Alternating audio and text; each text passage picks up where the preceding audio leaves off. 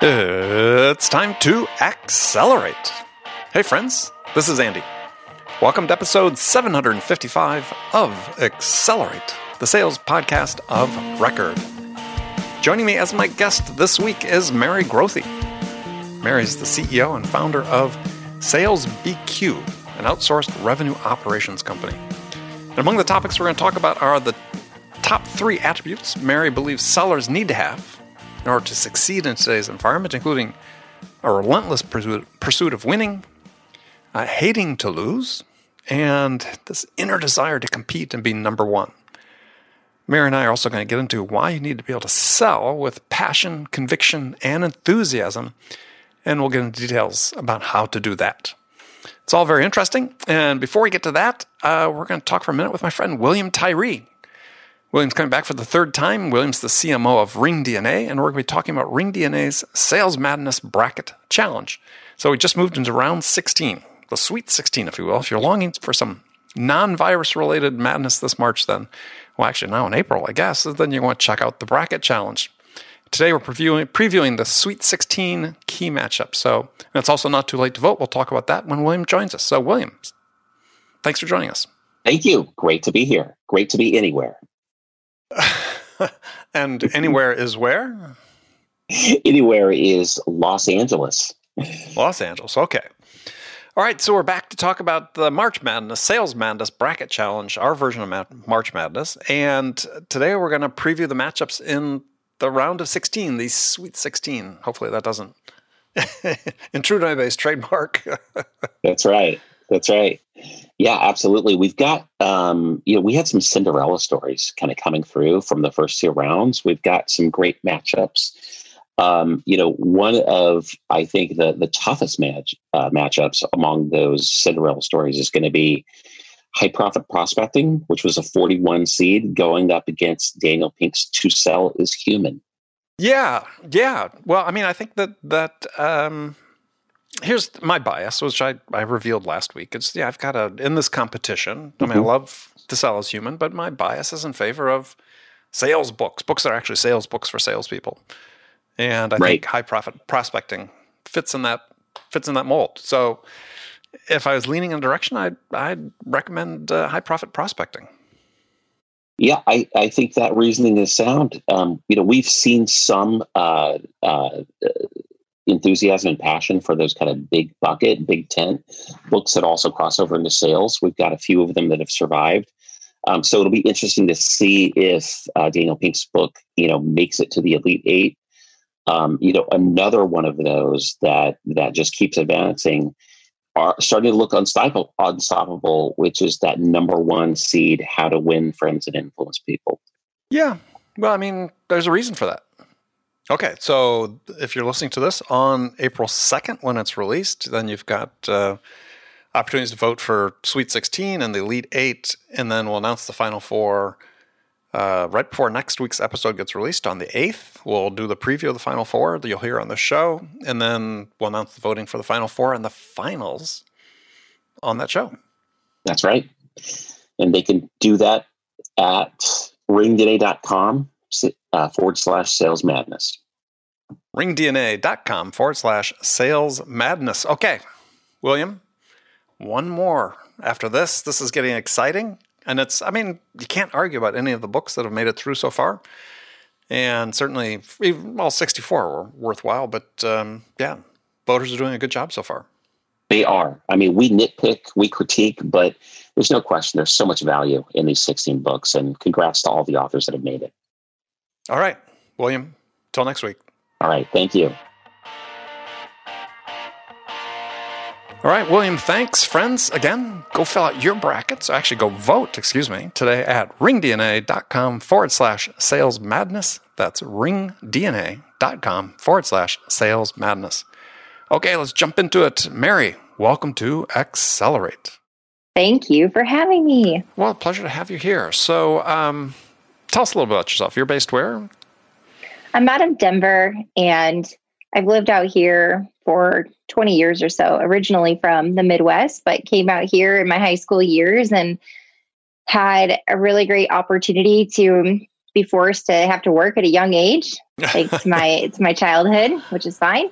And got a head start on a lot of my friends and peers. I ended up landing a job at 22 years old with a big payroll and HR company called Paychex. Sure. And I started there at 22, didn't have my college degree yet, but I got to study underneath the first, I guess one of the highest performing mid-market sales managers in the country. And it was a remarkable time. That division had only been around for about 7 years or so. Mm-hmm. And I got to work with the number one sales manager and number one team. I did 2 years as an admin, knew I wanted to get into sales. It looked exciting. And I learned as much of the trade as possible just by getting out in the field and listening to Brian Tracy's Psychology of Selling on a cassette tape, back then, 11 cassette tape series, and took 2 Dale Carnegie courses that I just loved. Went out into the field, started selling at 24 years old, and I became the number one rep in 30 days. It was a really, really fun sales career. I sold for 3 years and was the number one rep for the first 2 years in sales. And I loved about that is I just didn't know any different. And the crazy part looking back is that was 2008 and 2009. Interesting timing for this conversation about being a high-performing sales rep in a down economy. But I loved it. And I just had such a knack for it. I got a really cool opportunity to work with Mike McCarthy, who was the VP of sales. The division was $300 million on a $1.7 billion Paychex at the time. And he asked for my help to rewrite processes and the methodology, and even talk down to compensation modeling and revenue share between divisions, and conversations that at early stage in a career, 25, 26-year-old probably wouldn't be having. But then that really piqued my interest. And I wanted to get into more business strategy and revenue strategy. I left Paychex and I set out to conquer the world of building revenue for companies. And I had my first business for 3 years and started that in 2011. It was a great first run, made a lot of rookie mistakes as an entrepreneur. And I went back to Paychex for 3 years, sold millions. I got married, had a baby. And then at that point in 2017, I said, all right, I've grown up, I've matured. I'm a little bit smarter this time around. And I have a few more sales years under my belt. I think that I'm better equipped. So we started Sales BQ, and we're a firm now. We stretch coast to coast. And we help build revenue strategies and execute upon them for B2B companies that are about 5 to 20 million in revenue. So outsourced sales efforts, outsourced sales management as well? We start with building the revenue funnel, and we focus on marketing, sales ops, and customer success. So we follow the revenue through the whole customer journey, and we do it in 3 phases: build, hire, drive. We will first rebuild infrastructure, systems, processes, of course, the tech stack, automate things that should be automated.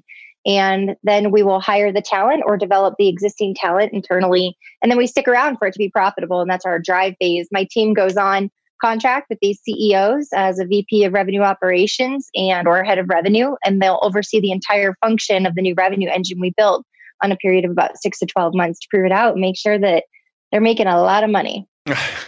Okay.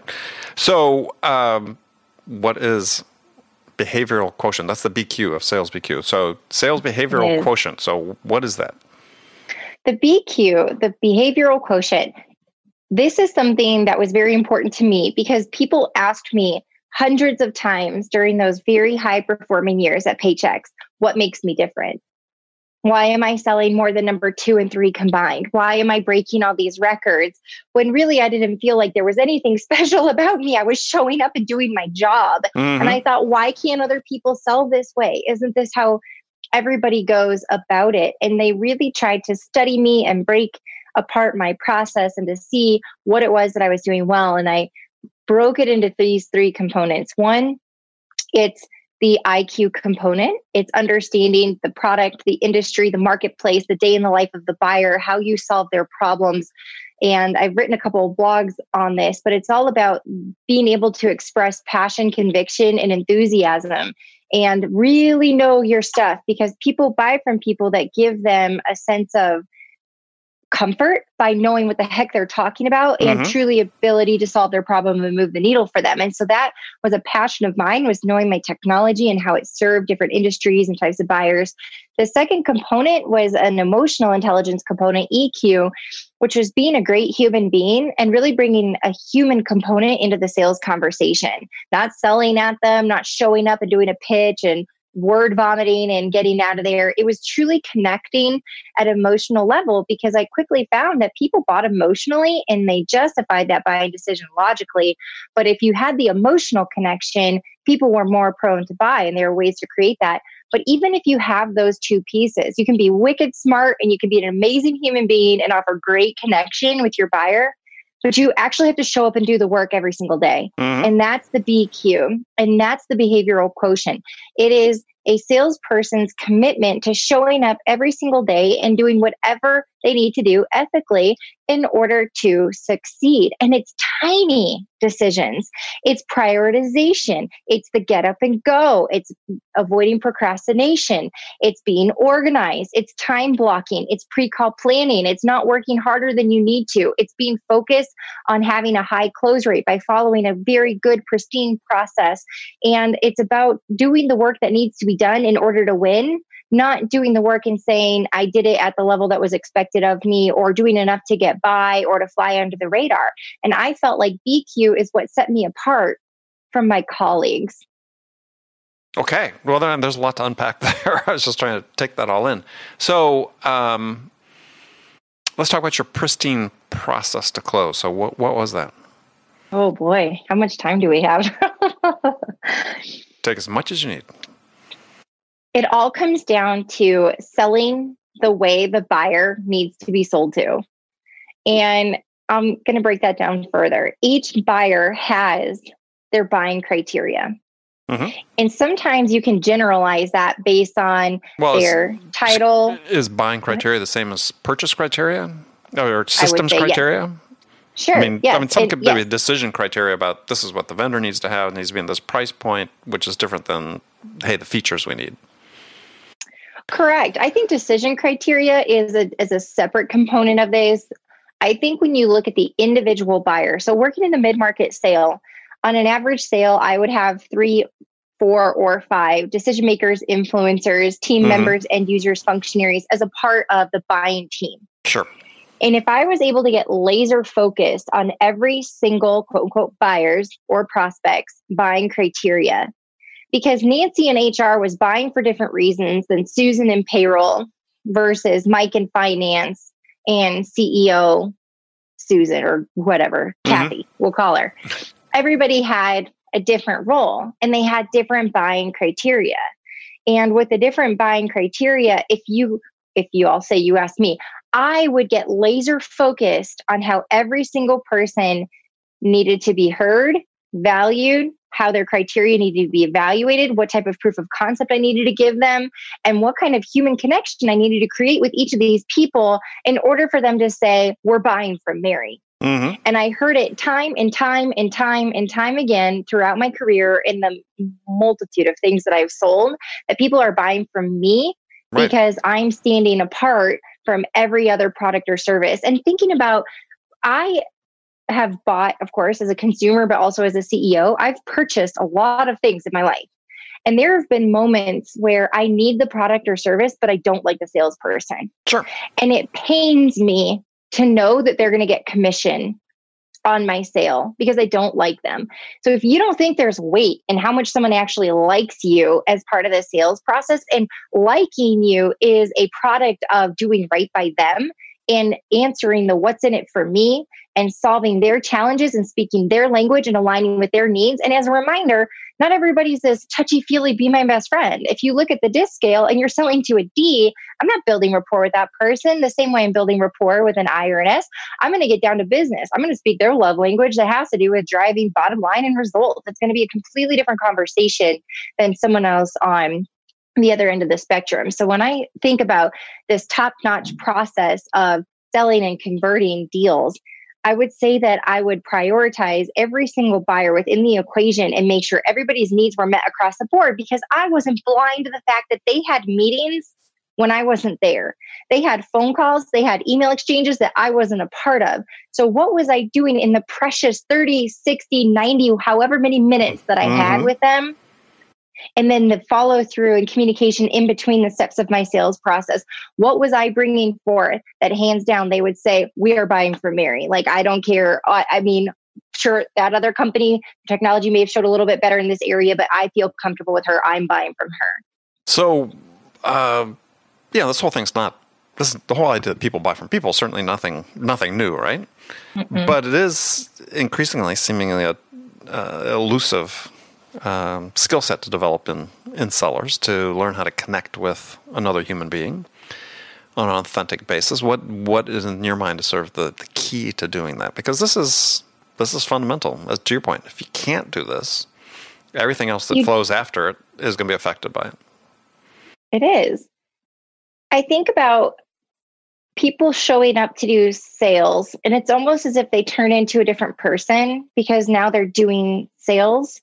And I look at how a human being connects with another human being. Maybe they're a friend, maybe it's a colleague or a family member, seeing how that person communicates with people that they care about, and then seeing how that person communicates in a business setting.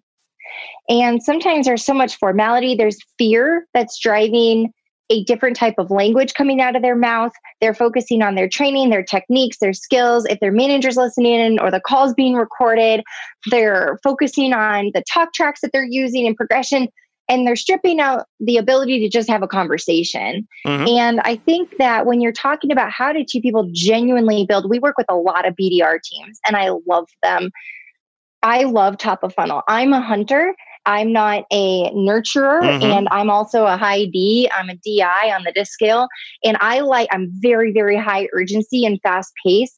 And because of, I'm sure you couldn't tell, because of that. There's the part that was going unspoken, but yes, go ahead.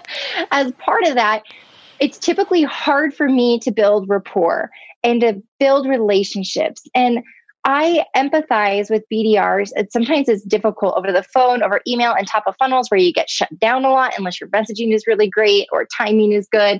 And so I love working with those teams because they're in this mindset, especially if it's a BDR team that they're younger in their career and they're really cutting their teeth and figuring out sales, and they're following these scripts and steps and processes.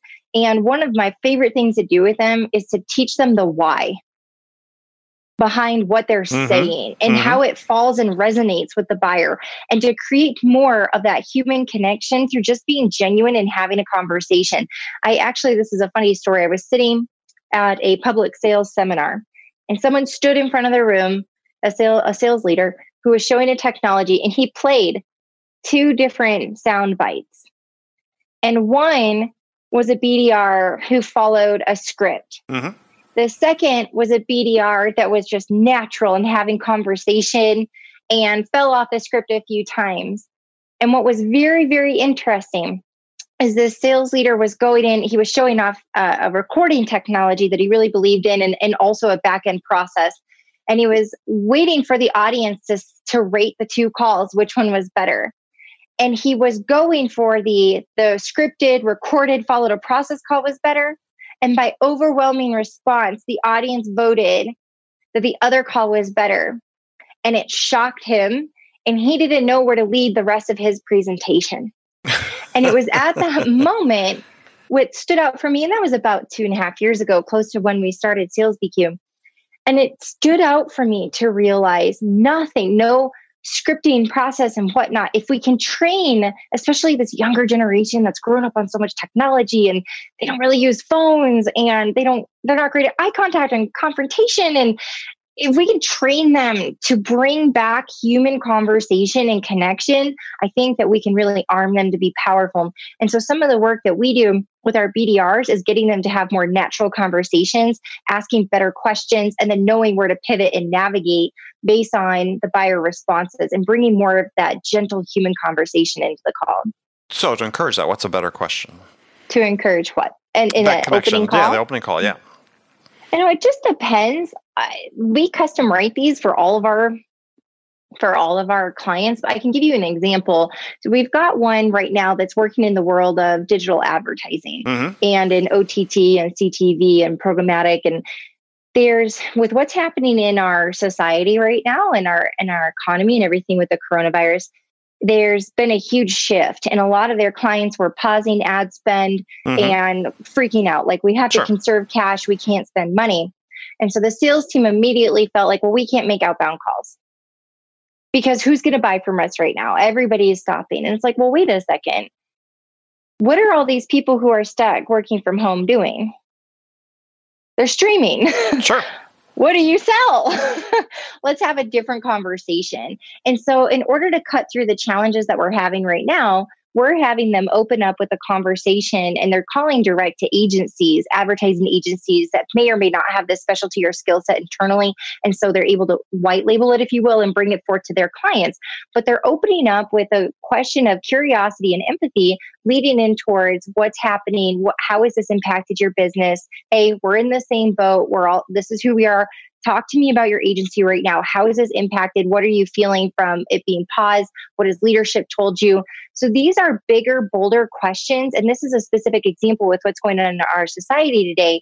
But if you think about a regular outbound call, hey, Andy, this is Mary over at ABC Advertising. We're a digital advertising firm that focuses on OTT, CTV, and other programmatic advertising methods. Do you have 15 to 20 minutes for us to talk about your needs in advertising, what you've done historically? The answer is probably going to be no.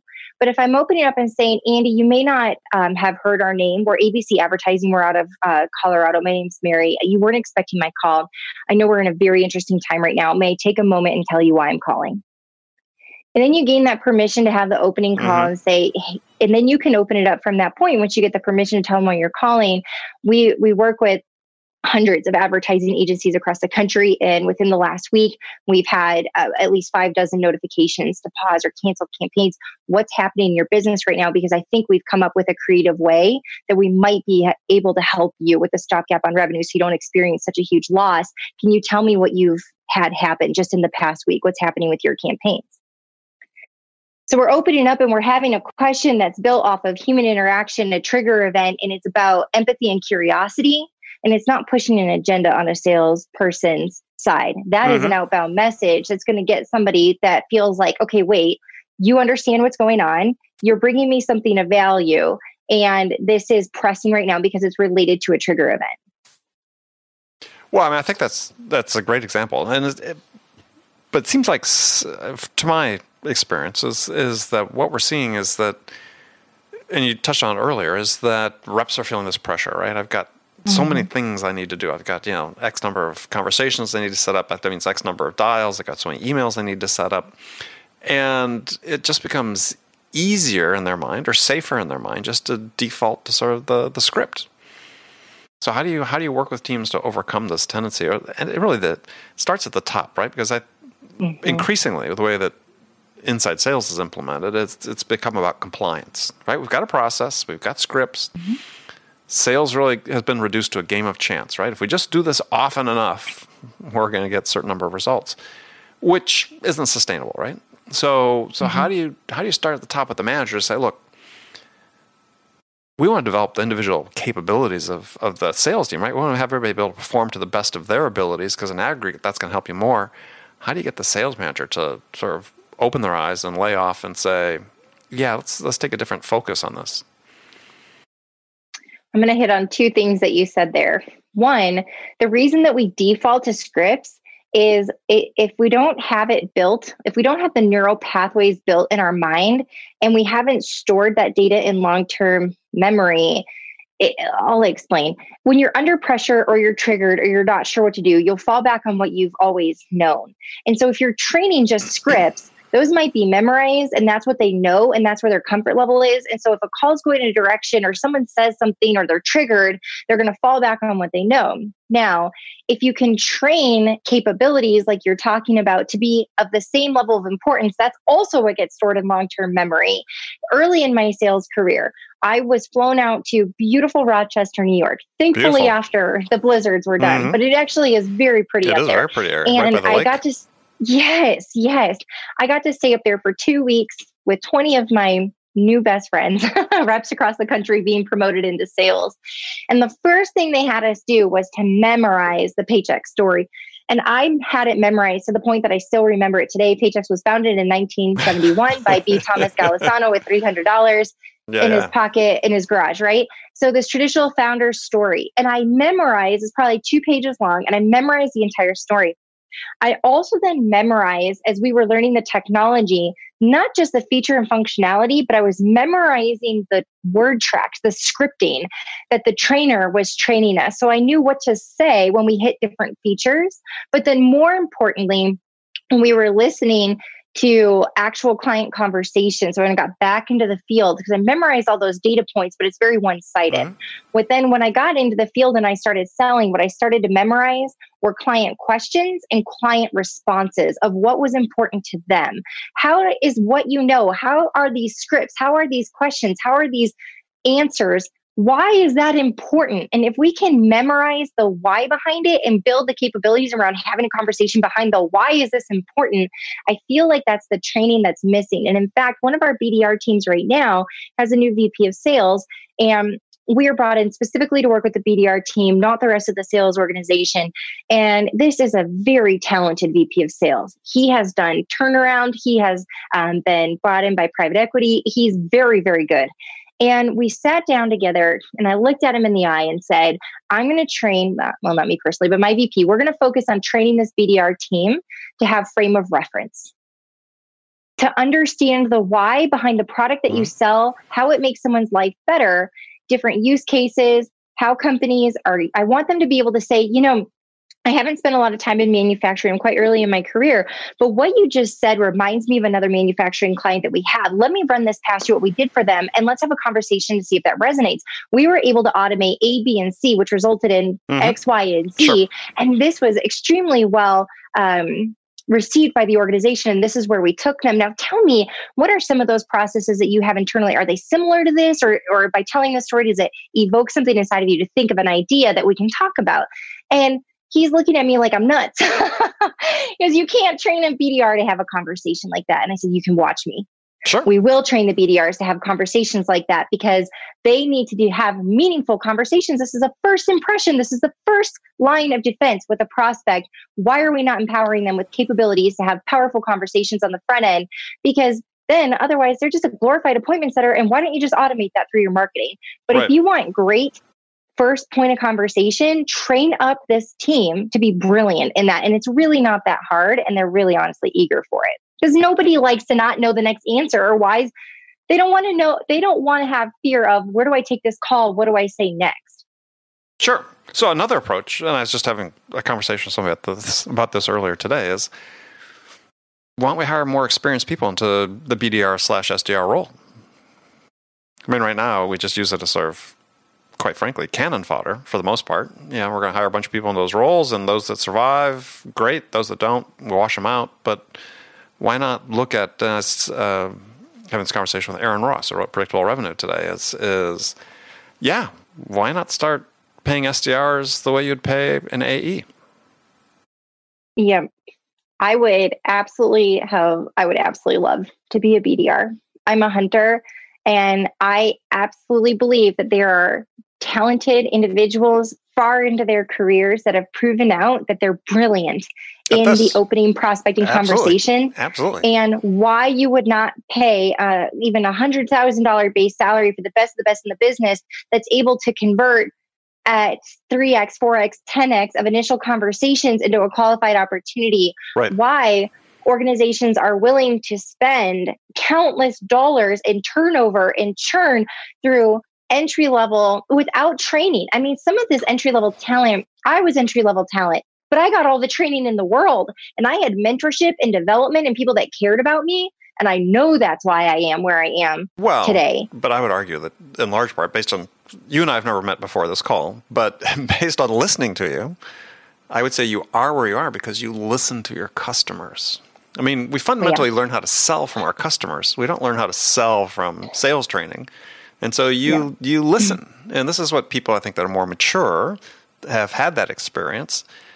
Yeah, it's not to say that we don't need an entry-level sales job. We absolutely do. Maybe it's inbound leads. You start inbound leads. But there's this bias against people that have experience because what happens is so many managers default to quantity, right? We need to have, so many dials, so many emails, so many conversations.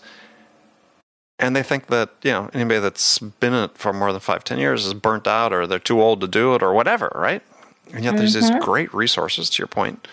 People I know, you obviously have met some in your career. I've met more because I've been a little bit longer, who are just brilliant at that. Why not let these people do that? And then we shorten the cycle for many companies. I couldn't agree more. With one of our clients in Southern California, that's the exact approach that we took. We brought somebody in who is very late into his career, and he is a true prospecting machine. And he's brilliant in it. And you should hear him on the phone, because you can tell how seasoned and knowledgeable he is. And I'm hyped up. He's calm, and he's so kind and genuine and curious on these calls. And he has lower number of outbound dials per week because his calls are so good. He's keeping people on the phone, and he's got a phenomenal conversion rate. He's more expensive, but you know what? They had in their budget to have 2 or 3 SDRs, and he's hitting the metrics for all 3 of them. It's just one person, and he's brilliant in it. And of course, now he's spoiled everyone. Well, but how do we find another one? Hire another one just like him. Exactly. Yes. So I do believe 100% what you said. I think for the right organization, that is the better strategy. Yeah, I think more organizations need to look at them. I think several things sort of play into that. One is sort of immaturity on the level, at the management level. I mean, if you've got very inexperienced managers, they don't have the self-confidence to hire people they think maybe know more than they do. I mean, you clearly do. I'm sure that I was looking at your staff on your team. You've got people that have some gray hair in there. So you're not afraid of that. But that does hold a lot of people back, right? Well, I can't hire this person because they may know more than I do, and I can't have that.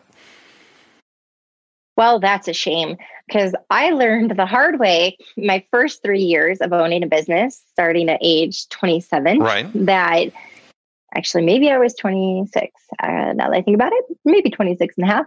I don't remember, but I had a terrible ego back then, and I had come off of being the number one salesperson. I was making a very wonderful income. I had a lot of praise, recognition. I had a very big head, and I thought I knew everything, and I thought no one can do it as good as me.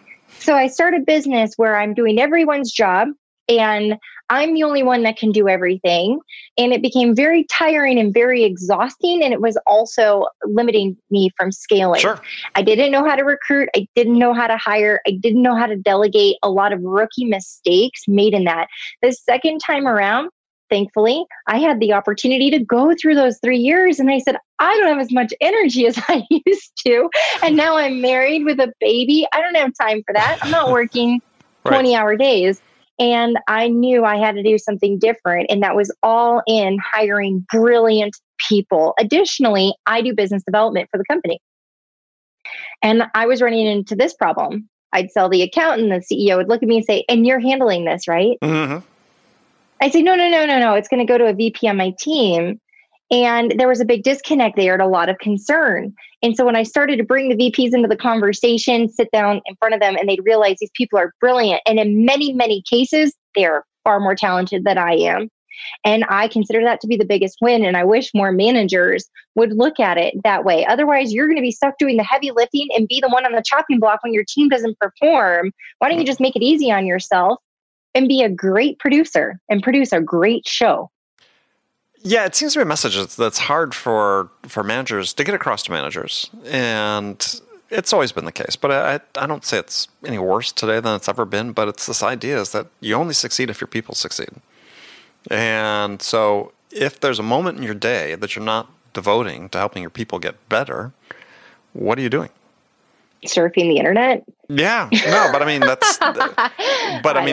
what's happened so many managers now because we have the tools and technology that give us so much transparency into the activities that people are undertaking, sellers are undertaking, as we become fixated with metrics. And while they're vitally important, it's still a people game. It is. And so there's this reluctance. I remember sitting at this conference a couple of years ago. I tell the story probably too often on the show about VP CROs of tech companies, SaaS companies, sitting up on a dais at a convention conference and talking about the fact that more than one of them, that they don't do one-on-ones anymore. I find they don't work. It's like, well, I don't think the issue is the one-on-one itself. I think the issue is you. And yet people think they can get by just looking at the numbers. And you can't. I'm just shocked with that statement. One-on-ones for me, that is precious time. That's development time. That's connection time. That's just getting raw in how do we serve you? How do we help you? What is getting in your way? What do you need? It's a moment too for pride and excitement out of a salesperson to share their wins and to get the feedback and to be fed through recognition and acknowledging their efforts and making that person acknowledged and feeling that they have earned their spot on that team and that you're fighting for them. That one-on-one time is precious. Right. So I can't believe that. Well, A, believe it. But B, if we were to play back your answer, and this is really significant, what's the one thing you didn't say takes place in that one-on-one? Reviewing their numbers? Exactly. And I already know their numbers because we implement great technology. Right. I don't need someone to read me a report that I've already read. And so you got all this talk in the sales industry about we got to do more coaching of our people. We got to do more coaching of our people. And what the overwhelming majority of sales managers think coaching is opportunity coaching. We're going to work through this deal. And it's like, no, that doesn't help your person get better. How do you help your person get better? What do they need from you, to your point before, is in order to achieve their goals? How can we help them get better? And that just doesn't enter the equation for most managers when having their one-on-ones. They think it's about, what are we going to close? And it's correct, because that's what's coming from the top down to them, and they're missing the point of the conversation. They're having it. They're focusing on the wrong end of the problem. Because I know with my manager, the way that I was believed in and mentored and developed and cared for as a human being did more good than grilling me on the numbers. And because the investment was made in me as a human being and setting me up for success, sure, of course, we talked about deals. We talked about sticky situations, progressing. What do I do at this? Oh gosh, this decision maker out of the blue came in. I didn't know. What do we do? Okay, there's that. But somebody believed in me. And if I didn't have that, mental mindset is everything. And that's the BQ wheel that we work on. How you think fuels how you feel. And your emotional state triggers your actions. And those actions dictate your performance. And then that's the BQ wheel. And if you're not investing in the mental mindset, you're not getting your people's head right, which is going to trigger their emotions, which will dictate their actions. If you're constantly hitting the performance, that's the fourth part in the wheel. You got to start at the top and work on mental mindset so that they're in the game and they're feeling cared for, because the mental mindset will trigger their emotional state. And I don't know about you, but for me, as an emotional person, especially as a woman, I am, with my personality style, I can get worked up easily. And I know it's always based on the thoughts going on in my head. And I do something with those thoughts. I make a decision on the thoughts, on how I'm going to interpret them and what story I'm telling myself. Right. Because of the fact that came into my mind. Like, I'm looking at it snow right now. I'm looking at it snow, and you know what? I'm home the rest of the day. So I'm looking at the snow, and the thought here is, wow, it's beautiful outside. Look at that snow. And then the emotional feeling is, I am so thankful right now that I get to work from home. And gosh, it feels so good to be in and hunker down. Then what do you think my actions are? Well, I'm ready to work. I'm ready to get things done. I'm inside on this snowy day. I can't go out. I'm so thankful to be able to work from home. And then what's my performance going to be? It's going to be really good. But if I looked out the window and I look at this snow, and let's say my day was different, I had to go out in it, and I'm like, I can't drive in this snow. I'm going to cancel my meetings. I don't know what I'm going to do. Let me check all the news reports. Well, now I'm reading 50 other news reports that have devastating news in them. And now this emotional state's coming in. This is throwing a wrench in my day. This is absolutely terrible. What happens to my actions? I might be canceling meetings. I'm not emotionally prepared for my meetings. I'm in a bad mood. My execution isn't where it needs to be. I'm off my game. And then my performance is lowered. All that happened is it snowed today. Right. Why are there two wildly different outcomes? And that's human nature. And that's how we are as human beings. And as a manager, if you're not managing the mental state and you're only focused on the performance component, you've missed the entire wheel. Yeah. Well, that's funny. Your wheel is shares a lot in common with a favorite quote of mine that I've had up in my house for ages and ages from Vince Lombardi. If you remember, Vince Lombardi was the coach of the Green Bay Packers back in the 60s. I grew up in Wisconsin at that time. And he was a real quote machine. But he has this quote, and I can send it to you after. It's almost reads like a poem. It says, "Winning is a habit. Watch your thoughts, they become your beliefs. Watch your beliefs, they become your words. Watch your words, they become your actions. Watch your actions, they become your habits. Watch your habits, they become your character." Nice, huh? Because that's a good one. Yeah, but I mean, you have 3 or 4 of those lines from in your wheel from that, and it's really important. I think is we have to. There's so many elements in there. There's, obviously thoughts leading to beliefs, beliefs leading to actions, actions leading to words, or words leading to actions, and actions leading to habits. But then the sum of all that is our character, and this gets back to how we're initially perceived by our buyers, right? That first conversation we have, they are forming a perception of who you are as a person, your character. Very quickly. And that's the sum total of all these other things, right? Those other things that don't happen after that, they lead up to it. And very important as you're looking at developing yourself as an individual, or if you're a manager, working with your people, this is a sort of a hierarchy. And it's also very similar to your wheel. I think that's you have to keep in mind. Cool, huh? All right. So it's amazing. This has been a lot of fun. Unfortunately, we're running out of time, but we'll have to make sure to do this again. We didn't get to any of the questions I had lined up to ask you. Oh my goodness. There's going to be a part 2.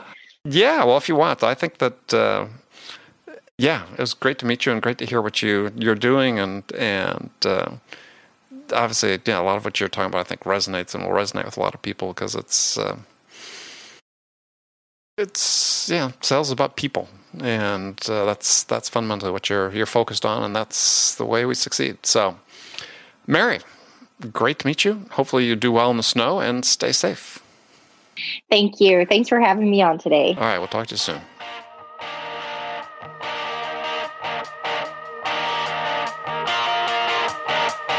Okay, friends, that was Accelerate for the week. First of all, as always, I want to thank you for joining me, and I want to thank my guest, Mary Grothe. Join me again next week as my guest will be Jeff Shore.